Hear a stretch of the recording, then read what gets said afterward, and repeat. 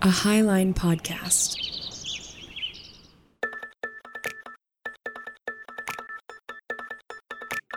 This is Ravel, a roundtable show about the complexity of faith in the age of information.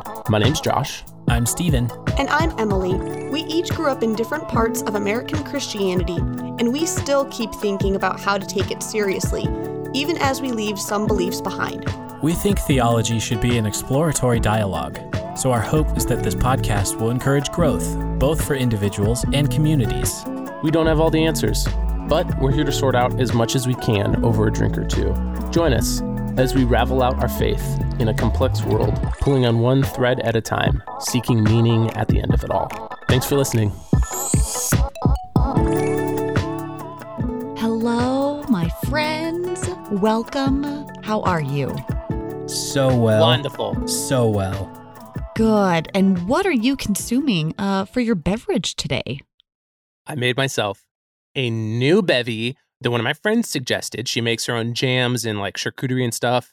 So she gave me some of her rhubarb champagne jam, like uses actual champagne in there. She does some really fun stuff. But she suggested doing a gin and jam. And I'd never heard of that before. So I bought some gin just to do this with the end of my jam and put a little bit of berry LaCroix in there to like finish it off. And it is smacking. It is a great summer drink. Oh my gosh. So refreshing. So delicious. I just love that you called it a bevy instead of a beverage.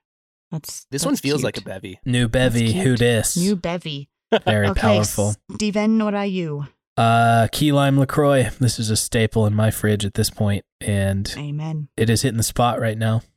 Excellent. I am consuming two beverages. My first one is I got a second helping of that cranberry raspberry lemonade.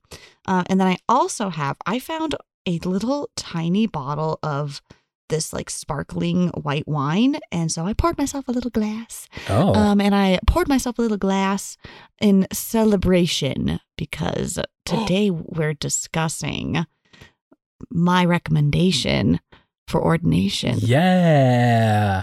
All right. Yes. Congratulations. Thank you. And one of the things that I wanted, I guess, to talk about was the concept of being ordained. And one of the things that many people, especially like my friends and I, who are on the ordination track, we have talked about is the idea of who does the ordaining. Is it the bishop or is it God who ordains you?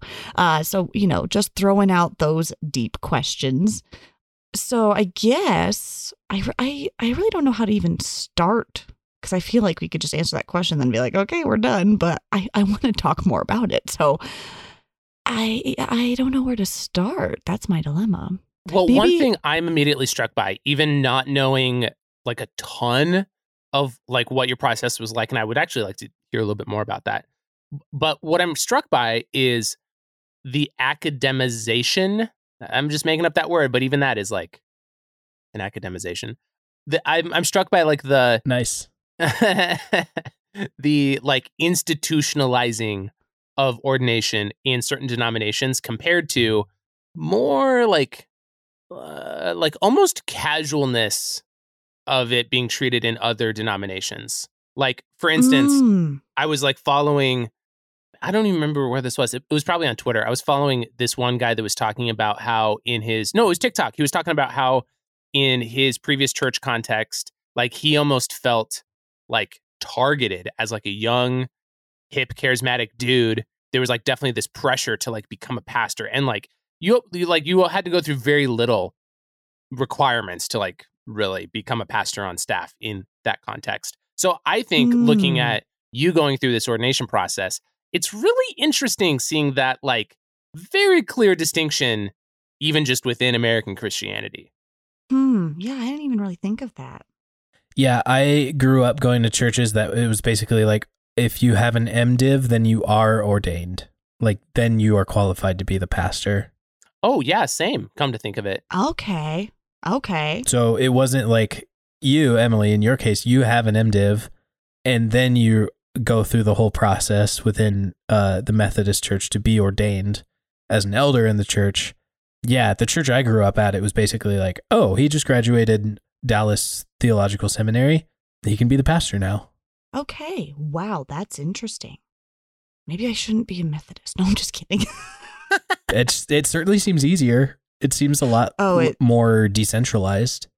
It definitely is more complex in the Methodist realm, for sure. Yeah, because this has been like a multi-step process for you, right? Yes. So this is, I'd shared it on Instagram. This is 9 years coming to fruition, which is just like thinking about that, like, wow, 9 years of my life. That's just been a whirlwind. So basically, I have to even think back 9 years. Well, I can say the very first thing I had to do was I had to discern my call. And that's like a formal, we have a checklist and everything. It's wonderful. And that's literally the first step is like, discern your call. And once you have discerned, you get in touch with your district superintendent, your pastor at the church maybe that you attend, and you say like, hey, I've discerned my call. I feel called into ministry and I want to pursue ordination. The track then diverges later, but the initial steps are you talk to your DS or your pastor and you meet with your district committee, which is basically the churches in that district have like a panel, and they will see if you are ready, not fit, but ready for ministry and ready to pursue ordination. And so that happened when that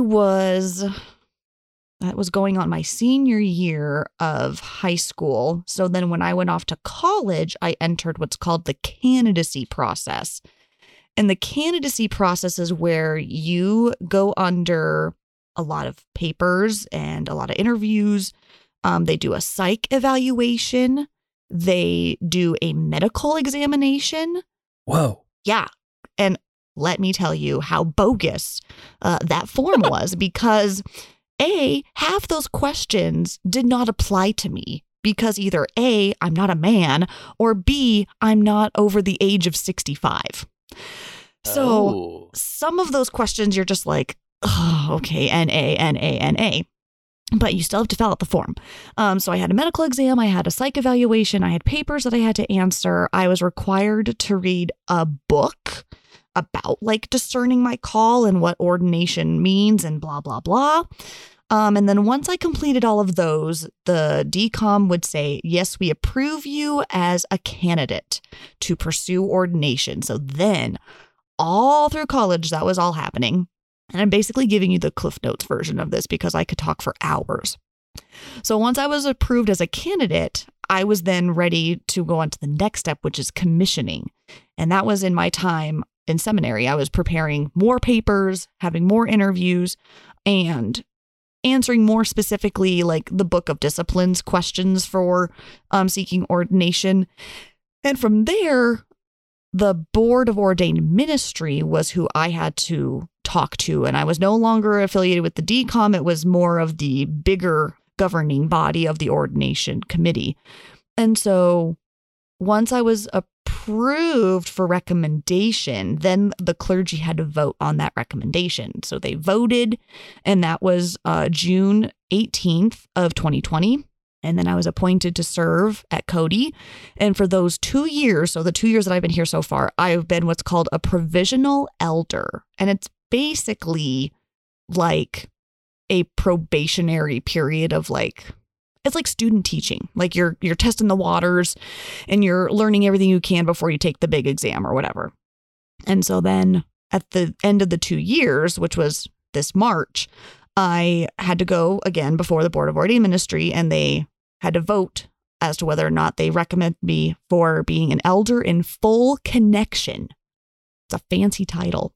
And so they did recommend me. And so now what happens is on my birthday, June 17th, the clergy of the entire conference, so the churches of Montana, Wyoming, one church in Idaho, Colorado, and Utah, they all come together and they vote on the board's recommendation. And there's 9 of us who are seeking ordination in this particular conference. And if they vote yes, which they need 3/4 majority, and I've never heard of no one not being voted against, but it can happen. You could be, which is why we have to be very careful in this stage where we are. We can't say that we are ordained. We have to say we are recommended, because the clergy take it very seriously on that vote. So they vote on the recommendation, and if I am approved, if I am voted into, then on the following day in Helena, where conference is held, they will have an ordination service where the bishop will lay hands on me, and then I get to receive and finally wear a stole. And what's really cool is you can have an elder. They don't have to be a part of the conference. They can be in any other conference in the United Methodist Church, but they get to come and they have to be fully ordained, and they get to bless you and give you your stole and place it on you. So I'm actually going to ask my friend Scott McCurdy, who did Alex and I's wedding. He helped me through the candidacy process. We are still very much in touch with each other. I'm going to ask if he'll be my elder that will help bless me and place the stole on my shoulders. So that is what we're waiting for, is the big moment where I get to wear this piece of fabric and look official. Because let me tell you, on Sunday mornings when I have to wear a robe, I just look like a really cute angel. Like, because I'm not allowed to wear a stole yet. So if I'm voted and they take up that recommendation, then I can finally wear a stole and I'll look less like an angel and more like a pastor on Sunday mornings when I'm robed. Huh. So that's like the quickest way I could possibly explain the ordination process. So all of that took 9 years for me to do. Mm-hmm. I don't want this to sound like I'm just ignoring those 9 years and asking a glib question, but beyond the stole, does anything else like qualitatively change in the way you can perform your job?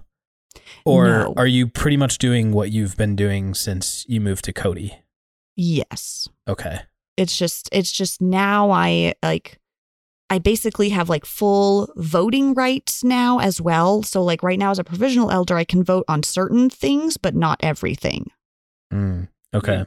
So now I'll have full rights. So you would be voting on like the next round of people who are recommended, like Yes. at the next conference. Correct.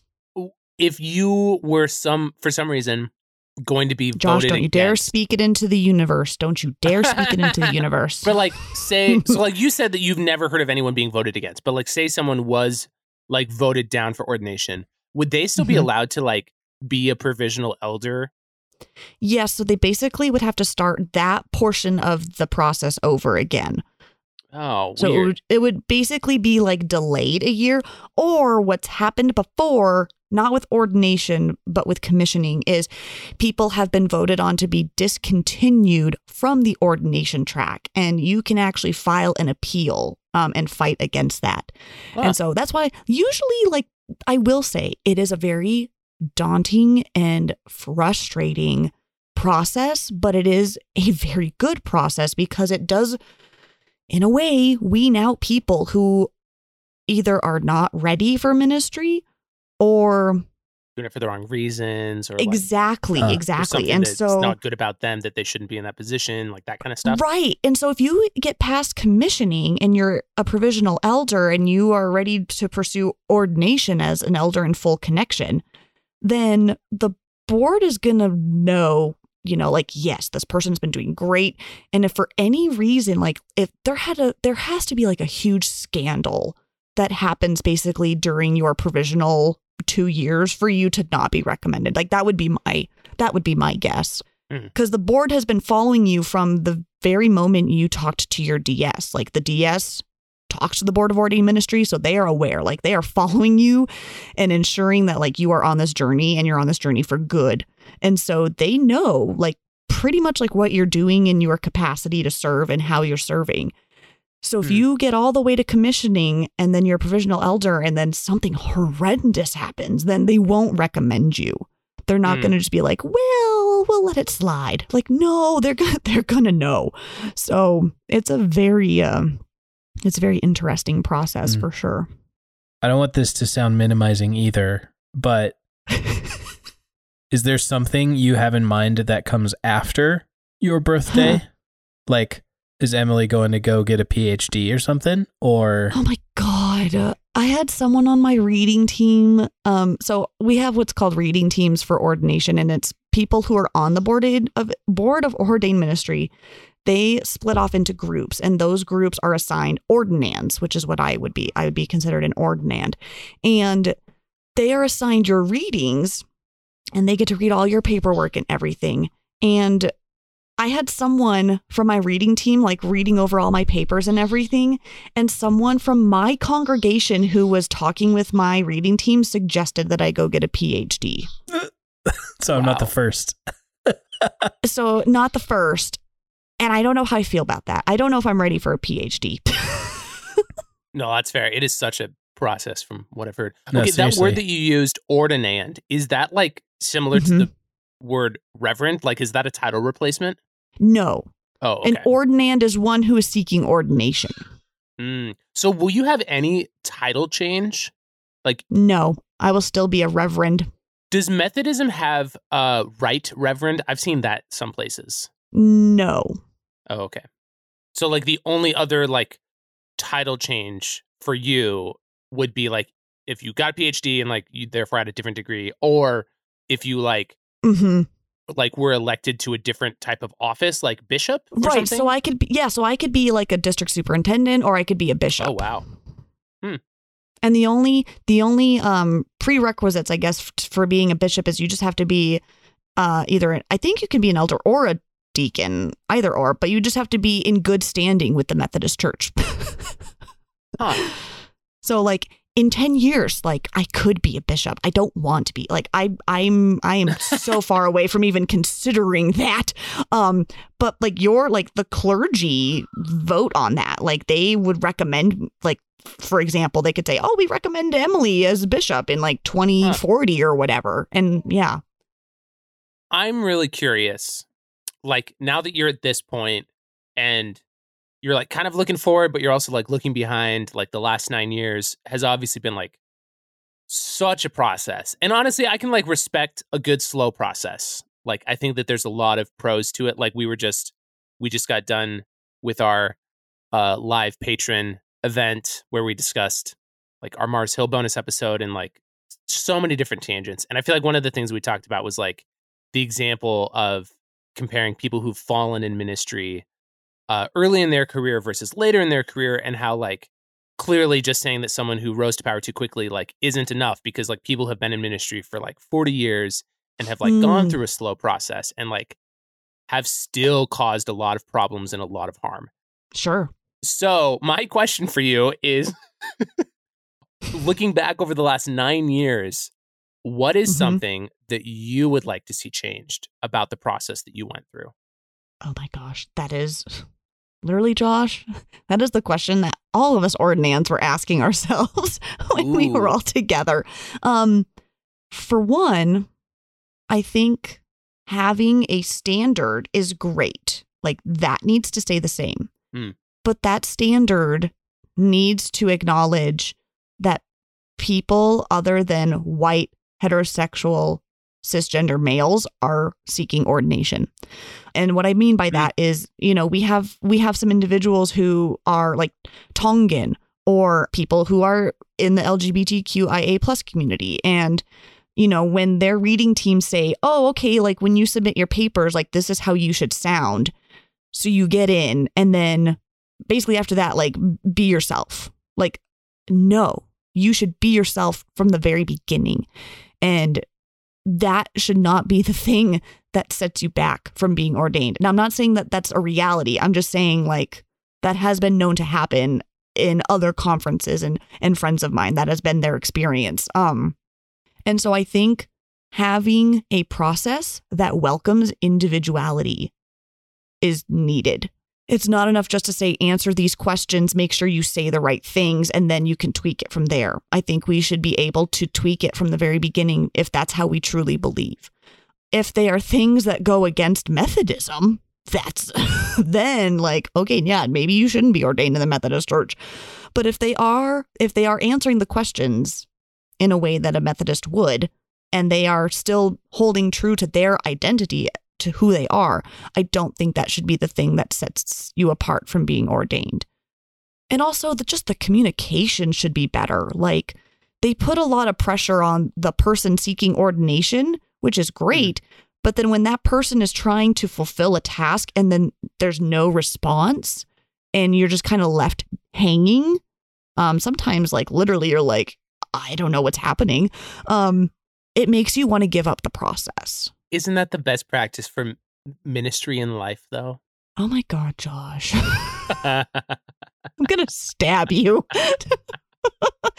But like, you can't get anything done when you send out an email and then like 2 weeks later you send out that same email and then 2 weeks later someone finally replies and says, oh yeah, we forgot to tell you that this person's no longer associated with this part of your process. Here's the new person that you should it's like when you're, and the other thing is if you miss a deadline for something, you have to wait another year.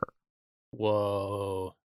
And that's not worth it. Like, if you send in your papers and no one told you that that person is no longer the person you send your papers to, and you now have to start and wait another year, that makes you feel unworthy. It really sets you down and you just feel incomplete because you worked so hard to get a step done on this checklist and then to be told, oh, sorry, like it was something on our end, but it's still like the consequence is still on you. That to me can be unfair for people. Emily, I'm curious to know what are your thoughts on ordination being like, do you think something spiritual or metaphysical is happening, or do you feel like it's like another step through symbolism toward like, I don't know, authority over the church or as a part of the governing body of the church? Because like I said at the beginning, the pastor I grew up with, he was voted in as pastor because he had an MDiv, or was at least pursuing one, and then he like finished it a couple of years into being the pastor or something. But it was clear like, well, he's educating himself and he's trying to grow, get some very tangible skills, I guess. But sure, I think, in the churches I grew up in, ordination felt like it held symbolic weight more than it did like anything like actually spiritual was happening. Yeah, I would say it's more symbolic. Okay. And I think what's interesting is, at least what I love about the Methodist Church is there are multiple ways that you can be a pastor, and there are different tracks that you can pursue if you want to be ordained. And kind of like what I had said when we had recorded the Mars Hill bonus episode with the patrons, the Methodist Church for a while had this weird hierarchy with elders and deacons, and you should be an elder, and deacons just do other things other than filling the pulpit, and they were seen as lesser than. But that's totally changing. And what I love about the Methodist Church now is just because you are ordained and you're now an elder in full connection, or you decided to go a completely different route and you just want to be a local licensed pastor, you're still serving in your call. And that's what I love is like, you can pursue your call in this way, or you can pursue your call in this other way. There's no like right or wrong way. Like, you're still fulfilling your call, and there's just multiple ways of doing that. And I know for me, like, I wanted to pursue the formal ordination because I knew I was going to seminary, and I was like, well, if I'm already doing this step, like, I might as well just finish off the checklist and like really have it come to fruition that way. Yeah. Because like, I know plenty of local licensed pastors who all they did was, the local licensing school that's like 2.5 months long, and then they're serving. And again, they don't have as many voting privileges, and like their roles are slightly different. So like, they can perform certain things because they're recognized by the bishop, but there are just some privileges that they don't get to have when they're not formally ordained, like in the institution, like what I was pursuing. So when we talk about churches with bishops and deacons, and certainly there's some hierarchy to the whole thing, right? Even the difference of like ordinands versus fully ordained reverends. this is what people talk about when they talk about the distinction between high church and low church environments. Is that right? Just kind of more of that structure to it? I've never been clear.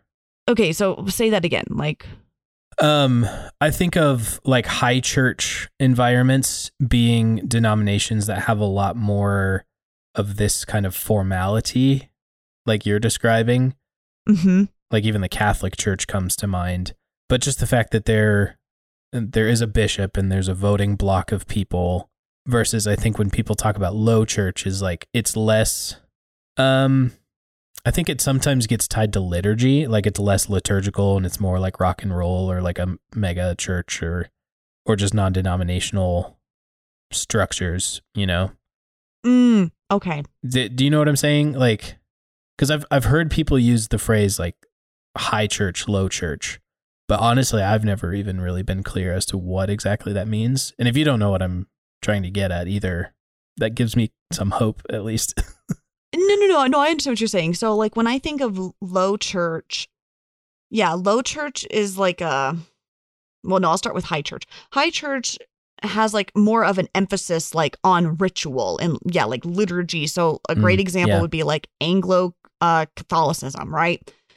Low church would be like Methodists and Presbyterians, where it's contemporary, and we have more of the Protestant emphasis. So like we still have ritual, we still have liturgy and all that, but it's not as highly emphasized. Okay. So like the Episcopal Church would be, it's less cathedral. Yeah. So like the Episcopal Church would be a great middle ground between low church and high church. It would be like middle church. Huh. Okay. Does that I know of a you? church that's called Middle Church, and I wonder if they chose it for that reason. That's funny. Is it an Episcopal church? I actually don't know. I think it might be independent. I'm not actually sure. Interesting. Emily, why do you think that is? That like the quote unquote high church seems to have more of this like academic long form process, and the low church seems to have more of an emphasis on like quick growth almost. I don't really know what the right word is for it, but it's definitely short former, like it's shorter form, and it's more accessible, and it's usually less academic. Like I think that a lot of churches out there will even, I've heard of churches that will ordain people that haven't even gone to grad school or seminary. Oh, that's a good question. I think it's just because you have to understand theologically the rituals. You have to understand theologically the dogma, and it's not enough just to perform, you know? So I think it's, you need to like fully understand like what's happening. Like when we say the liturgy for the Eucharist, for example, like you're not just reciting something, you are making a statement about Eucharist. And so you need to have a theological understanding for that. So what better way to explore that than to go and learn and like to pursue seminary and then to pursue ordination and to be asked about Eucharist and be asked about the theology of Eucharist. And so I think the higher the church, the longer the process, because there's a lot you have to unwrap. Like there's a lot that you have to dive into and understand. It's not enough just to perform the action or perform the liturgy or perform the sacrament. You have to actually embody it and you have to understand it. And like if you're going to say the Apostles' Creed and like you're a very high church in that regard, like you can't just say it. Like pastors just shouldn't say it. Like they need to understand what's happening. And so that formal education and that grappling with whatever the governing body is of that denomination, like they want to know that you are ready to understand that and ready to tell people of that and whatnot. That would be my interpretation. I don't know if that makes sense. It makes sense to me. I mean, I guess it makes sense in that those higher, quote, like for lack of a better term, those higher churches tend to have A, more sacraments. Like we've talked about that before on our sacrament episode. B, more like tradition in their liturgy. Like, like you mentioned the creeds. Like I've been to plenty of churches that haven't thought twice about saying a creed. Like most people, like I didn't even learn what that was until like 22, 23. So I get your point in terms of like for the tradition. Like there's a lot to understand, there's a lot to unpack, and there's a lot of like theological background that goes into creating what you're doing on a weekly basis or yearly basis, like the liturgical calendar. And so maybe that, I like your point, like maybe that is a reason that some of the more Protestant churches tend to not need that, because there's not as much ritual. There's not as much like densely packed theology. It's more like, what's a good word for that? Like, I was going to say looser, but that sounds weird. Like, it's a little bit more like common language. Yeah. Less jargony. Oh, there you go. Yeah.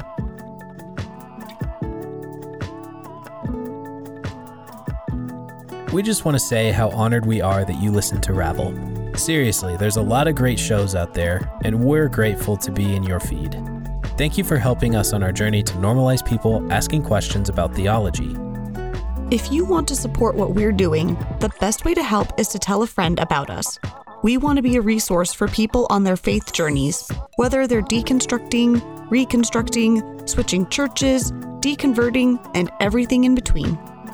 And if you're able, you can support us for as little as $3 a month on our Patreon. Supporting us helps us cover fees, software, equipment, future ideas, and more. For all of you church finance skeptics out there like me, don't worry, we're keeping an open book for transparency. For our supporters, we've built an online space where we can be together. We know it can be difficult to ask questions about our faith, so we want to make that more accessible, comfortable, and normal. We're using an app called Discord, where you'll get private access. You already know us, and we'd love to get to know you. Thank you to everyone who's already supporting, and thank you to Louis Zong for the use of our theme music in full color. Ravel is a founding podcast of the Highline Media Network. Here's a word from one of our sister shows, Keller's Couch.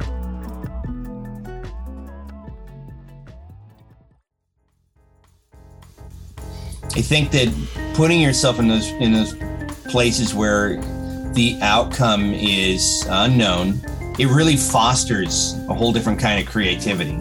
Yeah. Because it forces you to use a different part of your brain, which is awesome. Yeah.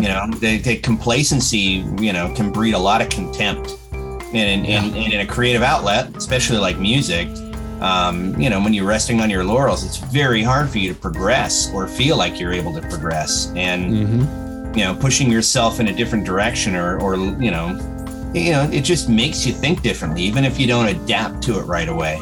Totally.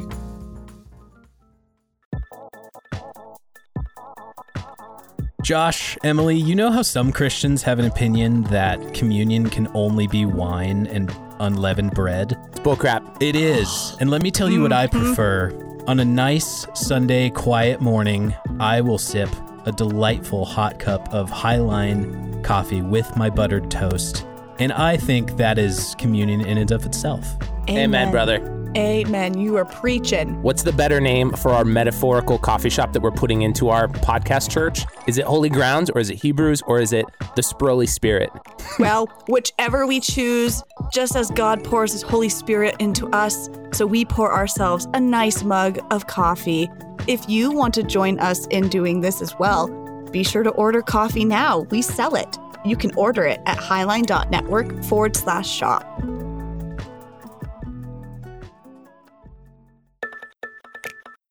I think it's really interesting. I don't know if you've gotten much of this in your ordination process in terms of like coming against you as a female pastor. Like we did a whole episode about that. If you haven't listened to that, go listen to it. It's great.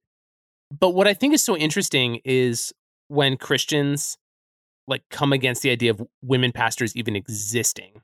Like that whole argument of like, well, you're not really a pastor, when like you clearly have gone through like such a process compared to like pastors who like don't even need a graduate degree to like become ordained in their local congregation or whatever. Right.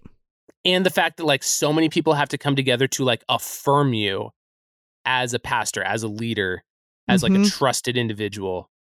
Like I get people, I don't agree with it, but I get people making a stance of disagreement about like, they don't think this is the way it should be, yada, yada. Like that can be their opinion, but like just to straight up deny that like you're not a pastor or like you haven't gone through the requirements, like Right. I just imagine that would be like such a slap in the face. And maybe you've just like weeded those opinions out of your life, hopefully. But like, I just don't understand that.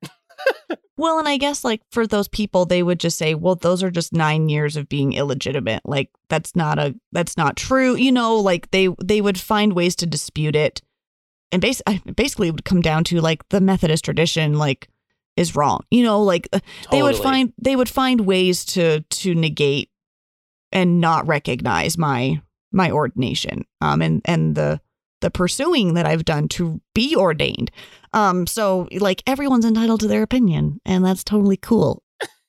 But I will tell you, so tongue in cheek.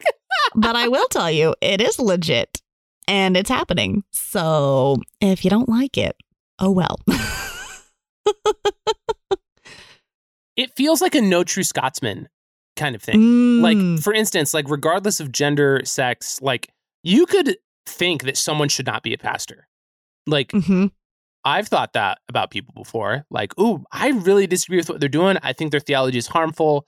Like, I don't like think that they should keep espousing their opinions, or like we could talk forever about like all the controversies that are happening right now about like prominent men in leadership that are just like falling under scandal because of their actions.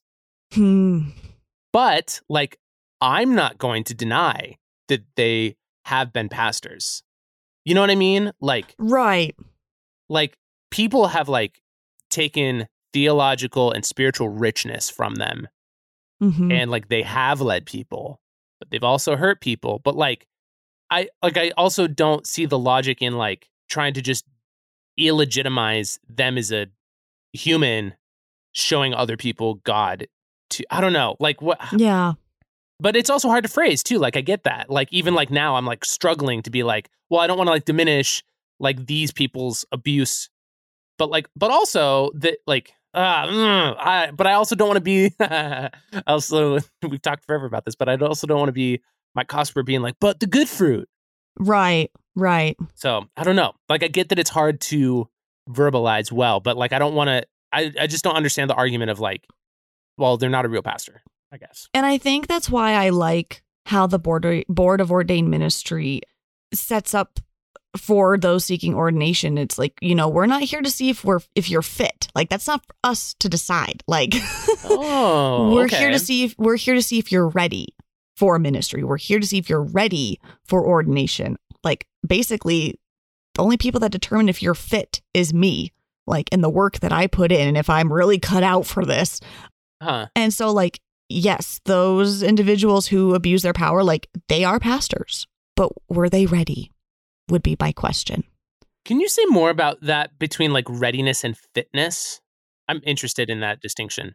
So it's more like for me, I like to think of it as like running a race. Like you could be the most fit individual, like you could train hardcore and be the most fit individual to run a race, but you may not be ready to run the race. Like there could be something that comes up that then it doesn't change your fitness, but it incapacitates you to where you aren't prepared. And so like for me, like running this race, like they were wanting to know if I'm ready. Like, have I been taking the steps and everything to do that? But I determine if I am fit to do it, like myself. Everyone else could see I'm doing all these things. I'm answering the questions. I'm doing the interviews. I've answered all the exams and I've done all these extra projects and whatever the case may be. But I determine if I actually am fit to do the job because I'm the one doing the job, you know, like people could say, oh, Josh, you would be such a great math teacher. Like you're so ready for this. You've done all these things, but you yourself could be like, heck no. I am not fit to be a math teacher. You may be ready. You could be the smartest mathematician, but you may not be fit to teach because you may find yourself in a position where you don't do well public speaking, or you have a hard time with curriculum, or whatever the case may be. And so fitness and readiness are very two different ideas. And so I appreciate that the board doesn't say, we want to see if you're fit. Like they don't question my call. They question if I'm ready to answer that call. I'm wondering, symbolism and tradition are certainly driving forces to like bring you toward ordination. Where do you think the tradition just of being ordained comes from? Like in the Bible, is it kind of drawing on the Levites being the priests and being set aside, and like they have all the rituals that set them up? I mean, like, so there's a history to ordination that I am extremely unfamiliar with, but also part of me wonders, in the same way, like you hear someone claim that they're like an accredited therapist or coach or something like that, and my first thought is like, well, by who and what gives them the right to accredit you or to ordain you, you know? So like ordained, when I think of the Latin verb meaning to arrange or to appoint or to order, and it also comes actually from like the Hebrew word meaning to rely on. And from my understanding, it's also this idea of Elijah passing the mantle on to Elijah. Oh, and saying, okay. You know, like, you are now ready. I'm relying on you. I'm appointing you to lead and to prophesy and to shepherd. And I think that's partially where it comes from. Okay. So like the stole is it's like a symbol of receiving the mantle. And joining in that lineage by accepting it on your shoulders. Interesting. Well, and then of course people can ask you to be the person who places the stole on them when they get ordained later. Exactly. Okay. Exactly. Okay. So ultimately it sounds like we're making a claim toward like God tells us to do this with our spiritual leaders or asks us to. Yeah. What's interesting about you bringing that up just now is that like I can totally see how like using that biblical story through the lens of Methodism, it totally feels like you are standing on the shoulders of giants, I'm sure.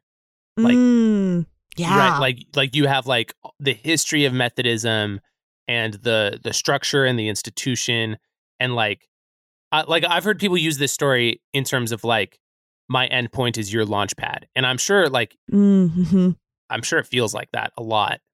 Oh yeah, especially based on our appointment system, where we're always replacing pastors before us, and then there are going to be pastors who replace us afterwards, you know? But I've also heard this story used to argue for a more less academic style of ordination and like call to leadership. In particular, because like Elijah and Elisha, like Elijah didn't make Elisha go through seminary. Like he just handed him the mantle. And I feel like like I've seen it used to contribute to like the like the tenure track of mentee to youth pastor to like on staff to like head pastor. Like you just like rise through the ranks like without like what most people would consider proper education, or like you're just like raised through the system in a way that's very unique, I would say. And it's interesting like to see that it's just interesting to me that you brought that up just now, because like I've totally seen it used like on the other end, like the more low church end. Oh, interesting. Yeah, because when I think about it, like Elijah didn't work his way through the ranks. Like he was educated. Like he went through processes in some way or fashion, you know, like it wasn't every day that like prophets would just be like, okay, like I really like you and you're a really cool guy and you've been following me around and you've been here long enough that you're ready. Like, you can just take over. Like, there's a lot that they had to do. Like, there was a lot that they had to learn and to discern for themselves. And it wasn't just like Elijah saying, all right, like, let's do this. It was Elijah saw something in Elijah that was like, are you ready? Like, you can turn this away if you're not ready. Like, just because I'm handing it to you doesn't mean you have to accept it. And so, I don't know. I think that's why I like that end of the story better, like that way of seeing the story. Does anyone in the Methodist Church that you know of point to Jesus and Peter as like the first ordination, like the Catholics do? Yes. And that's just individual theological understanding. Sure. I don't think there's whole I mean, sure, there are probably whole churches that do believe that. But yeah, there are some. I don't know how I feel about it, but yeah. Do other denominations do things in their ordination process that you wish Methodists did? Oh, that's a good question. Nope. Oh, interesting. Big fat nope. Nope. And the only reason I say that is because like the Methodist Church is a connectional church. And so while it has its flaws, of course, every church does, they are very intentional about community. And just hearing other churches and like having friends in other denominations who are seeking ordination or pursuing their call, it is very so individualized to the point where it's like literally on their shoulders entirely. And the support that they have is very limited.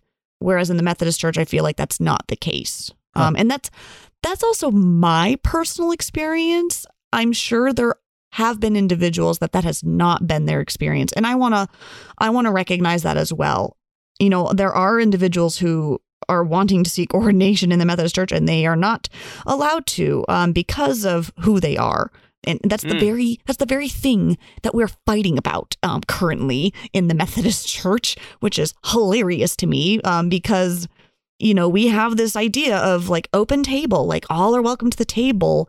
But you can't actually serve the table if you are LGBTQIA plus individual. But you're welcome to come and partake. Like you're welcome to participate. But you can't be a part of the club to serve. Is basically like the argument that's at hand.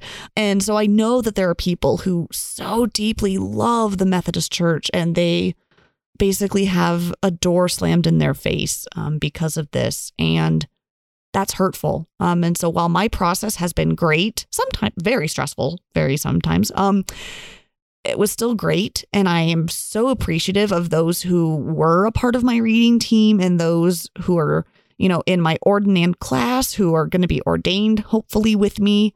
But I know that that's not the experience for everyone. And it's very hurtful. So just lifting that up for sure. It is really interesting, like to hear you say that like some of the processes or like some of the forms or like evals that you've done, like it feels very obvious to you that there's like a very specific bent or like type of person that wrote those. And so of course, like it's like written more with them in mind just because of like the natural bias of the person who wrote them. You reminded me of like a very similar problem in like psychological testing. And it's like very rampant throughout every form of standardized test pretty much. But like a great example is the SAT. Like the SAT, you are more likely to score very high if you come from a very specific type of individual, and you're very likely to score in a lower percentile if you are a different type of person. And it's interesting to hear you say that in terms of like the ordination process, because like obviously Methodism is not the only type of denomination that doesn't certify or ordain one or multiple types of people, or prefer. Like there are more white pastors in the SBC than there are black pastors, for instance. Like I'm sure black pastors run into different like types of upward punching than white pastors do. And so yeah, it's interesting to hear you like speak to that like on a personal level, and it'll be interesting to like see what changes about that. But also I can totally see how like some Protestant groups have done away with those, and maybe this was like more subconscious, but like I can somewhat see a pro to accessibility and like trying to make it a little bit more streamlined. But I can also see the drawback of like, well, then you kind of don't weed out the people who are like doing it for the wrong reasons, or like there's not as many opportunities to see the red flags or even the yellow flags of like things that like people may need to work on. Like to your point about like Methodists are like going through this conflict right now of like, are they going to affirm LGBTQ clergy or not? Like I can kind of see them being protective about that because the process does seem to allow them to have say in who should or should not be clergy. Like really the bigger issue is enough Methodists in power see LGBTQ people as inherently sinful. Yeah. because you wouldn't say the problem is like they have a say in who gets to be ordained or not, right? Yeah. And it's so interesting because we have individuals who are like part of that community who are so ready, like they're so ready and they would be wonderful and they're not, they can't. And then we have individuals who are and shouldn't. Mm. And it's one of those where it's like quality over quantity, folks. Like, yes, I know we have a shortage of pastors in the Methodist Church. We have multiple pastors who are serving multiple charges and like it's ridiculous and people are retiring faster than joining. There's a labor shortage. Everyone's got to do their part.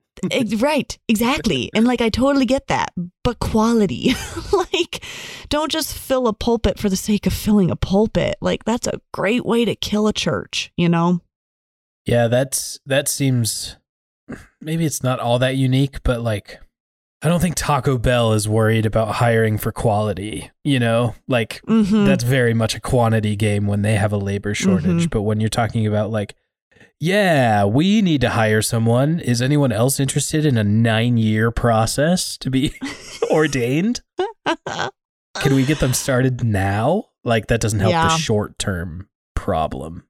Okay. Yeah. Stephen, I like your tie to like industry because you're just making me think of how like bigger churches, whether it's like the evangelical megachurch or possibly like institutional denominations, I'm sure there's like a certain point where like a pastor is more a manager than a pastor versus like, oh, totally.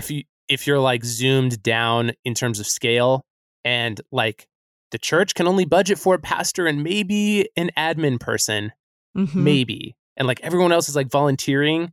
Yes, I'm sure that there's like certain drawbacks to that in terms of like theological scope. And like, obviously that pastor can only speak to one perspective, but that pastor's only a pastor. That pastor's not a manager to the extent that like the church with 20 people on staff, like someone's doing the managing over there and it's probably multiple people. Yeah. And they're really more managers than anything else. That's a great point. Yeah, and sometimes it's not that explicit, but like I used to say that the campus pastors at my last church were more like franchise managers than pastors. Just being honest, that's how that's what it looked like to me, and I was on staff with the guy, but like under him as the worship guy. So, but to your point, Stephen, about the fast food example. After you mentioned the Taco Bell example, my first thought was Chick-fil-A.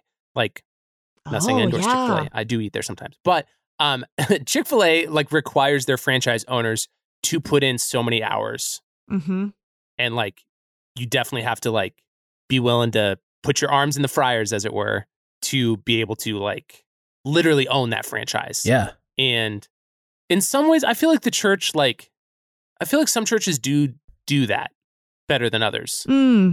I would argue Methodists do that well, given how often we get the texts from Emily saying, hey, I might be late to recording. I'm doing a visitation at the hospital, or I'm meeting with a family in preparation for a funeral, or it's a rehearsal dinner for a wedding. You know, like she's very much integrated with the people in her community and doing things beyond like greeting them at the door on Sunday. Yeah. Well, and it's funny because there's a lot of background work to my job. So like visitation, funerals, things like that. And a lot of people, sometimes even in my church, you know, they say, oh, it seems like pastor doesn't do enough, or like pastor's not doing this or that. Like for instance, I had one lady, I guess, bring up a concern, like I wasn't staying long enough after church for fellowship, and it was because choir rehearsal is during that fellowship hour, and I sing in the choir. And so like you don't see me eating and drinking coffee in fellowship hour because I'm in choir practice for the church. You know, and so there's just like a lot that goes unseen in my profession, and I wouldn't change it. And it's like on Tuesday, like I'm going to go visit a member of my church who is incarcerated. And every Tuesday, I do a jail visitation with this individual. You know, like I do the Cody Ministerial Association, where all the pastors of Cody whatever your denomination, like we all get together and we talk about what's going on in our church and the needs of the community and all that. Like That's cool. There's a lot that happens and there's a lot that I do than just preach on Sunday morning, shake your hand, and in the office. Like I do a lot outside of the office. Clearly, yeah. I'm a very busy woman, and how I do that and have a family, sometimes I don't know. And make a podcast. I feel like I just kind of turn off a switch and I just kind of go into autopilot half the time, but it's whatever. But like, there are plenty of other people who want to do that as well. Like there are people like that's what they long for. And yeah, I want to honor those people too, like if they know, they know. And yeah, so let's weed out those people that maybe shouldn't, but yeah. One thing I like about call it like the path to ordination or something is I imagine it leaves very little room for you to let an attitude of like, I don't deserve this, or like, it would be hard, I imagine, to get away from an attitude of like, I literally signed up for this and I have been working on this for years, Mm-hmm. I'm here because I wanted to be here, and using that as an opportunity to remind yourself about like why you wanted to be here, even if you're just having a really bad day. Yeah. Oh gosh. Or dealing with really grumpy people. Yeah. And I remind myself like it is just today, like every day of my job is not the same. Like my Tuesdays, I may have visitation at 10 o'clock every Tuesday, but those visits are never the same. And so I know it very much changes. And I also contribute to that. Like the effort that I put in impacts I reap what I sow, basically. Totally. And so like, even if I am just having a bad day, like I know that's not the product of me, like it's the circumstances around me that are making it difficult to do my job. But I can still attempt it with the best of my ability and know that this is what I want to do. And if I didn't want to do this, then I wouldn't be here. Like I would have told the board, like, thank you for the recommendation. Sayonara, find a new pastor. Alex and I are going to go like pursue other dreams or whatever. But like, this is what I want to do. And I'm in it. And there are no amount of bad days so far that have turned me to pursuing anything else. Yeah. And if you had enough of those bad days, you have a structure within your denomination that you can go, you can request a call with the bishop, right? And we are allowed, and I actually learned this very recently, we are allowed up to 6 months of spiritual leave. Whoa. And so what that means is like, if I was having a really bad day for a number of like months and, I brought it up to my DS and said, I need some spiritual leave. I am allowed up to 6 months of renewal time where the church has to fill the pulpit while I'm gone. But I can use that time to basically like reevaluate, to re-energize, to pursue, and to get back up to snuff. Yeah. 6 months. Interesting. That's like full on, that's like sabbatical. Yeah. Yeah. That just shows commitment to clergy. Like they don't want us to burn out. They want us to be totally fit and ready. Like they want us to stay for the long run. And so they want to take care of us. So I'm allowed 4 weeks, including 4 Sundays of vacation paid full time.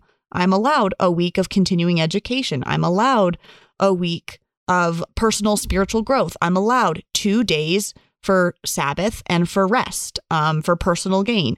And, the up to 6 months of spiritual renewal. Like those are big things. Whoa. Yeah. Yeah, seriously. Well, congratulations. It sounds like quite the process, and I wouldn't go through it. I still have mixed feelings about pastors being a career, as it were, but I'm happy for you, and I'm very glad that like you are nearing the end and that it is much more official. And I'm also glad that you work for a denomination that cares about you and takes care of you, and also its people, and like clearly cares about like putting people through a process that like makes sure you're in the right spot. Yeah. I would love to do an episode about pastors and career. That's a hoofta. Yeah. Oh, yeah. That's interesting. Do you have any thoughts, Stephen? No, I'll just echo my brother Josh and congratulate you again. Thank you. Yeah. Y'all will officially know if I'm voted on, by the way. I won't just like leave you hanging. Heck yeah. Oh, yeah. But yeah, but today we celebrate as 9 years of blood, sweat, and tears, sometimes literal, comes to fruition. So That's crazy. So wait, Jesus made you cry. Wait, hold on. 9 years. Yeah, that's Jesus like made me our cry. freshman year of high school. You were doing these checklists when we were 15? Well, no, because I started my junior year of high school. Okay. So junior year and then into college and then seminary up until now. Oh, yeah. Okay. I'm doing my math wrong. Yeah. Wow. That's crazy. I knew you when crazy, this isn't started. And then we didn't You talk knew- for like 4 years and now we're... You knew me when I was starting this and I was not legit in your eyes. And it's, yeah. The junior year was the year that I didn't know what was going on anyway for most anything. No one knew what was So- going on. Yeah. That was the year that Dixie and I broke up. So I was just a sad boy for most of the year. Yeah, I remember that. Those were dark times. The dark It's like- days of high school. Yeah. But anyways, I don't really have like a formal closing. I guess I just want to say thanks. Like Yeah. it like y'all were a part of this process too. Like that's like, yes, I'm the one pursuing ordination, but I have so many people who are on this journey with me. And I think for me, that's a reminder of like, I'm not alone. You know, like so much of my paperwork was asking like my personal theology and everything, but then they would ask you questions about community and about like servant leadership and being in fellowship. And I'm just reminded like how deeply connected I am to so many people who have long gone, people who, you know, their time has come before it should have, people who I no longer even talk to, who are still so formative in my call. This has been a whirlwind journey, and I'm just so grateful for everyone, including you guys. Like, you guys are a part of this journey too. That's cool. And this podcast is a Yeah. part of this journey. And so it's just wonderful to be in community and to go through this process, not alone. So thank you. Well, Happy to be here. it's good to be with Aw. you. Absolutely.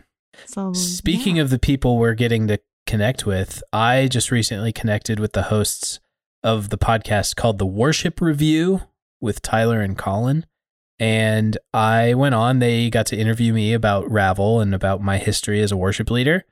And then we, together we reviewed the lyrics and the music to So Will I 100 Billion Times by Hillsong. So be looking out for that episode coming out in the coming weeks. very cool. Yeah. I'm excited to listen to that. I'm very excited. Also, since we are nearing our 100th episode, we are challenging you to help us make this stretch goal of 100 reviews on Spotify and 200 reviews on Apple Podcasts. It is possible.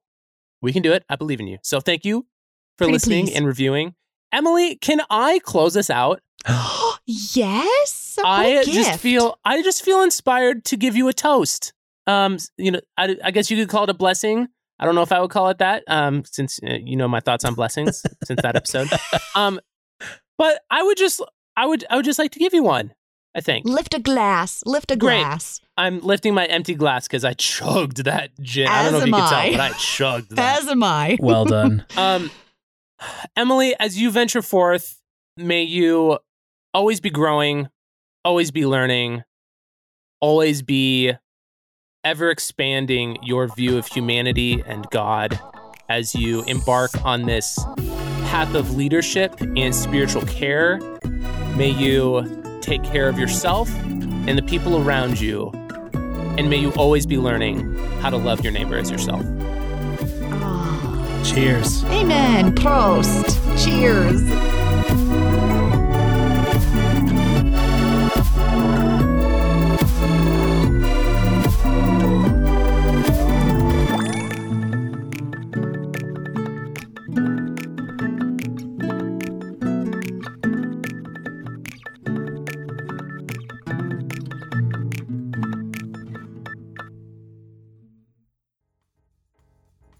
Hey gang, Keller Paulson here. I know what you're thinking. What's going on? Who is this guy? Am I right?